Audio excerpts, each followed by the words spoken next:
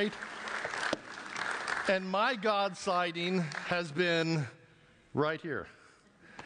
Isn't that great? These kids have learned so much. Let's congratulate them for a wonderful week.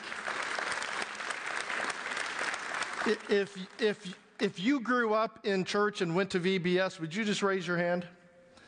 Yeah, a huge portion of us grew up in church and every summer spent a week doing just like this. And I can still remember men and women of God by the name of Jerry and Dale and Carolyn and Dean and Geneva and Leo. All of these were the adults in my church. And they were there every VBS, teaching us kids, loving on us, doing hand signals, doing crafts that meant something, teaching us scripture. John, you and I are where we are today because of those men and women. Can we thank the adults that participated this week? It means something.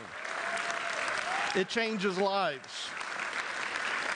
Thank you, parents, for coming every night, bringing your kids, bringing snacks.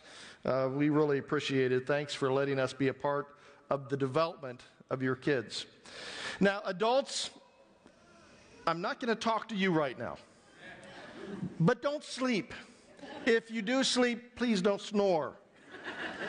Now, you can listen quietly, but I have to talk to the kids for a little bit, okay? Is that okay with you guys? You all just stay there. So kids, listen, you all have been talking about Moses, right?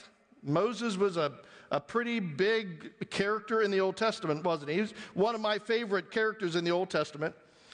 He started out as a little baby. How many of you started out as a baby? All of us started out as a little baby. Now, he started out as a little baby coming from a poor Jewish family, and during that day, the Egyptian government were trying to kill all the little babies. It was a very sad time, but aren't we thankful? You remember the story that little Moses was adopted by Pharaoh, his family. Now, Pharaoh was kind of like a president or a king that we might know today. And because he was adopted by Pharaoh's family, he was protected and educated and raised. It was very good for him.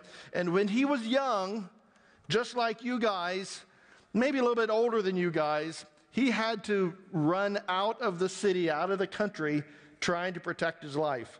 And he had to hide in the desert because, once again, Pharaoh and the government were trying to kill him. They were trying to take his life away, so he had to run into the Egyptian desert to hide again. And then God met him in front of a bush. You remember that story? You probably studied it this week. Fire came out of a bush, and God began to talk to him, and God invited him to do something that was just crazy in his mind. He told him to go get the Israelites and bring them out into the desert with him. Now, there was a lot of Israelites. It wasn't just, 100 people or so that's right here. It was 1.5 million people. That's much larger than all the people that live right here in Topeka. That's what God was saying. Moses, go back to your enemies and invite the Israelites to follow you, and the Egyptians will let them go. And Moses was like, that's crazy, God. Wouldn't you say that? I think I would too. I'd be just like Moses and like, God, I can't talk in front of people. I can't lead people into freedom. But what does he do? He salutes, he obeys, and he goes back. So he brings the people out of Egypt into the desert, and that's where God gives him the Ten Commandments, and this new relationship with God is created with now the Israelites. But now, Wanda Whiner was in charge, and all of the people were whining, God, it's hot, and God, there's not enough food, and what food we have, it's the same food over and over, and there's no air conditioning, and God, there's even no internet. Isn't that crazy? Crazy, no internet, right? I mean, it was just a very difficult time for them. But on top of all of that, kids, you know what was happening? The Egyptians had sent soldiers, thousands, to come find Moses and the 1.5 million people. Do you know how hard it is to hide 1.5 million people? It was impossible. All the soldiers had to do was look out on the horizon and look for the dust. And that's where this huge crowd of people was going. Now, if I were Moses, if I were the general in charge of this army, I would order that weapons would be made. I would say, dig some foxholes so you can get down in the ground to protect you. I would say, make sure you create bandages and go get some extra food and divide up in companies, right? Put people in charge. That's the general in me. But you know what God told Moses? He says, the Lord is fighting for you. You need only to be still. Can you imagine that? Thousands of soldiers coming at them, and God says, all you need to do is shh, just be quiet. That's crazy, isn't it?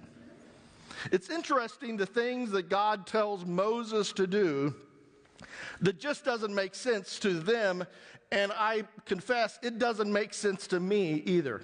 This is what God says. The first thing he says, he tells Moses just be quiet. It sounds pretty crazy advice when you're just about to be squashed by the enemy, but God says, shh, just be quiet. And then the next thing he says to Moses is, Moses, I know thousands of soldiers are coming and they're about to kill you, but don't be afraid. That's what he says. Just be quiet and don't be afraid. And the next thing he says is, Moses, raise up your stick. Raise up your staff. Raise up your cane, right?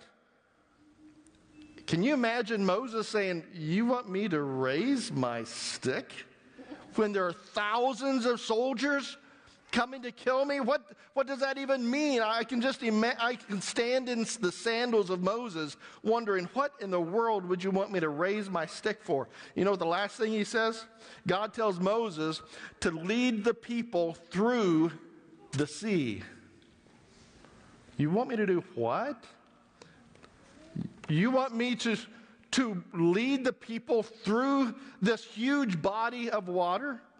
So God told Moses and the Israelites to do some real crazy things that they didn't seem very logical. Has God ever asked you to do something that just didn't seem right? It was bigger than you are? Maybe it was to forgive something or somebody because they had hurt you. And God says, go and give them a hug or forgive them, even though they hurt your heart. Maybe it was to tell somebody that Jesus loves them. And that's scary because you might not want to go talk to that person, but you feel God saying you need to go tell them that God loves you. God often does things that is so out there that we're scared because we don't have the strength to do it. Can I tell you who God is and who he is in the rest of the Bible? God heals the blind. He walks on the water. He multiplies food. He raises the dead. He calms the storm. He provides quail and manna. He makes donkeys talk. He makes lions yawn. He makes kings deaf. He divides the river. He burns the bush. He purifies the leper. He heals the sick. He forgives and forgets our sins. He provides a sacrificial lamb at the right moment. He protects in the fiery furnace. He humbles the kings and makes kings the humble. He makes water flow from rocks. He brings victory over the giants. He destroys the walls of Jericho. He resurrects our Messiah. And he uses old men to raise up sticks to divide water. That's the God we serve. Moses only knew just a few of those stories, but as the Old Testament continued and then into the New Testament, God began to introduce himself more and more. I've learned this one thing about God, kids. Listen, you can trust God. You can trust God. Even when things look impossible, you can trust God. Even when you don't know what to do, you can trust God. Even when it's not possible, even when it's not popular, you can trust God. Even when the command sounds crazy and not logical, you can trust God. And can I tell you something? Because we have faith in Jesus Christ, he promises us that he will come in and he will forgive and he will cleanse and then he will empower us. I'd like to pray for us, and adults, now you can start listening. I'd like to invite all of us to once again invite the living Lord and Savior to come into our hearts and be our Savior. Most of us, many years ago, probably when we were the same age as these kids, accepted Christ as our Savior, but what a great opportunity even today to bow our hearts and once again say, Father, you're mine. I invite you into my heart. Would you please bow your heads? Heavenly Father, thank you for the privilege of serving you. You love us so much that you made it possible for us to be forgiven. And Lord, we ask that you would begin to do a work in all of our hearts, not just these kids. Thank you for these kids' hearts. You've been moving in their hearts, but not just theirs, but the parents and grandparents as well. And I'd just like to invite you to repeat after me. Heavenly Father, we love you. And we invite you into our hearts. By faith, we trust you. That you forgive us and cleanse us from our sins. Change our lives that we might be focused on you. And we dedicate our lives to honor you always. In Jesus' name, amen. Father, we ask your special blessings on these kids, especially as they are moving into school, perhaps as they're moving into a new year. We ask your holy presence to be upon them. Give them wisdom, give them your perspective. Might your Holy Spirit come alongside them and protect their minds, protect their hearts, protect their bodies, that they may honor you in all ways this year. And I pray that the lessons that they learned during this week, the songs that they learned, the scripture that they memorized, would come back into their minds at just the right moment, whenever they are questioning, whenever they're trying to find an answer, what the next step is. I pray that their little hearts would go back to what you've taught them in this VBS, and we dedicate them in the name of the Father, and the Son, and the Holy Spirit. Amen and amen. Edwina? Okay, so there we go. So while my kids everybody's coming back up, we're going to do our daily Bible points one more time. And I want you to say it with me, okay? You ready? Come on, kids. God saves us. Oh, come on. Y'all can do better than that. Come on. God saves us. God is with us. God will guide us. Awesome job. Now, when we left every day, we sang a song that we're going to sing here in a minute. It's called Shalom Havarim. We're speaking Hebrew now. I wanted the kids to know what that meant. I have a friend that I've known since 2010. We met each other here, but he lives in Israel. He's a real sweet guy. We've kept in touch forever. I asked him if he could just make a quick video telling us what that meant. And he took advantage of it and made a quick video. It's like 20 seconds, so don't close your eyes or you'll miss it. But we're going to watch him explain what that means, and then we're going to sing a song. Friends from Topeka, Kansas, nice meeting you all. My name is Lior and I live in Israel. I want to talk to you about the word in Hebrew that says Shalom Chaverim. The meaning of the word is hello my friends. Shalom also means peace in Hebrew. So peace to you all. Have a great summer. We love you all back in the States. Take care. Okay, so that was fast, huh?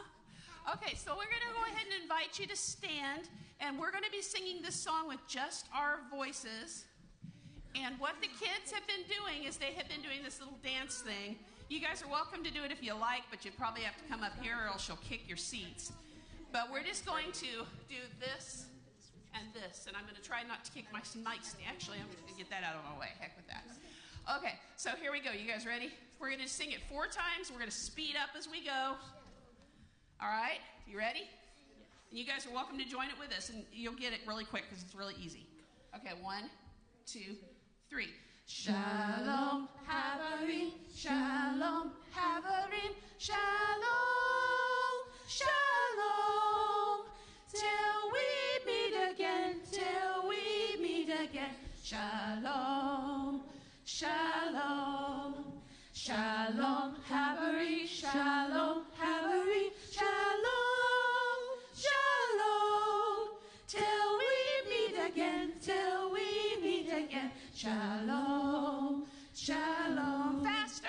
Shalom Haverim, Shalom Haverim, Shalom, Shalom, till we meet again, till we meet again. Shalom, Shalom. Even faster. Shalom Haverim, Shalom Haverim, Shalom, Shalom, till we meet again, till we meet again. Shalom, Shalom, Shalom, Shalom, Shalom, Shalom.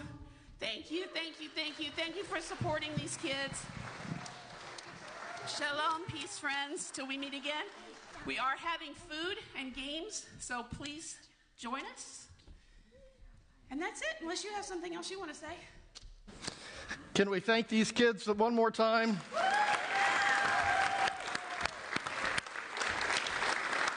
Edwina, maybe some more directions. Where will be the food and where will be the games? Okay. Games are in the hallway by the kids department. We have up here, we have Foursquare that the teens are going to show you how to play. It's kind of like a mixture of Foursquare and volleyball. It's kind of fun. So that's right up here. Then all the food is in the community room, which if you don't know where that is, go all the way that way, turn right in the hallway. And I don't know about you other adults, but I don't get to go into the kids area very often because I'm not a kid. But when I went in there, I was like, wow, this is a great place. And isn't it true? It's open, and you'll be able to walk through and get to see all the places that your kids are having fun. So make sure that you come, get some food, get to know the kids area, and congratulate these kids and these adults for what they've been doing, okay? Would you receive this benediction? May the Lord bless you and keep you. May his face shine upon you.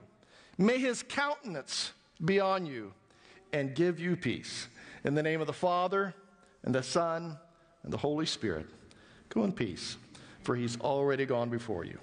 You're dismissed, my friends. Just real quick, I'm so sorry. I have someone who wants to share something real fast, right? Fast? Okay. I just want to let you know I enjoyed all these kids. My first year helping these kids with the art class, and even Pastor Brett and Juanita, Maggie, and everybody. I really appreciate helping with this. I really loved it. From Anita. That's great. Thank you, Sean. Good. Have a great day. Thank you. Great job, guys.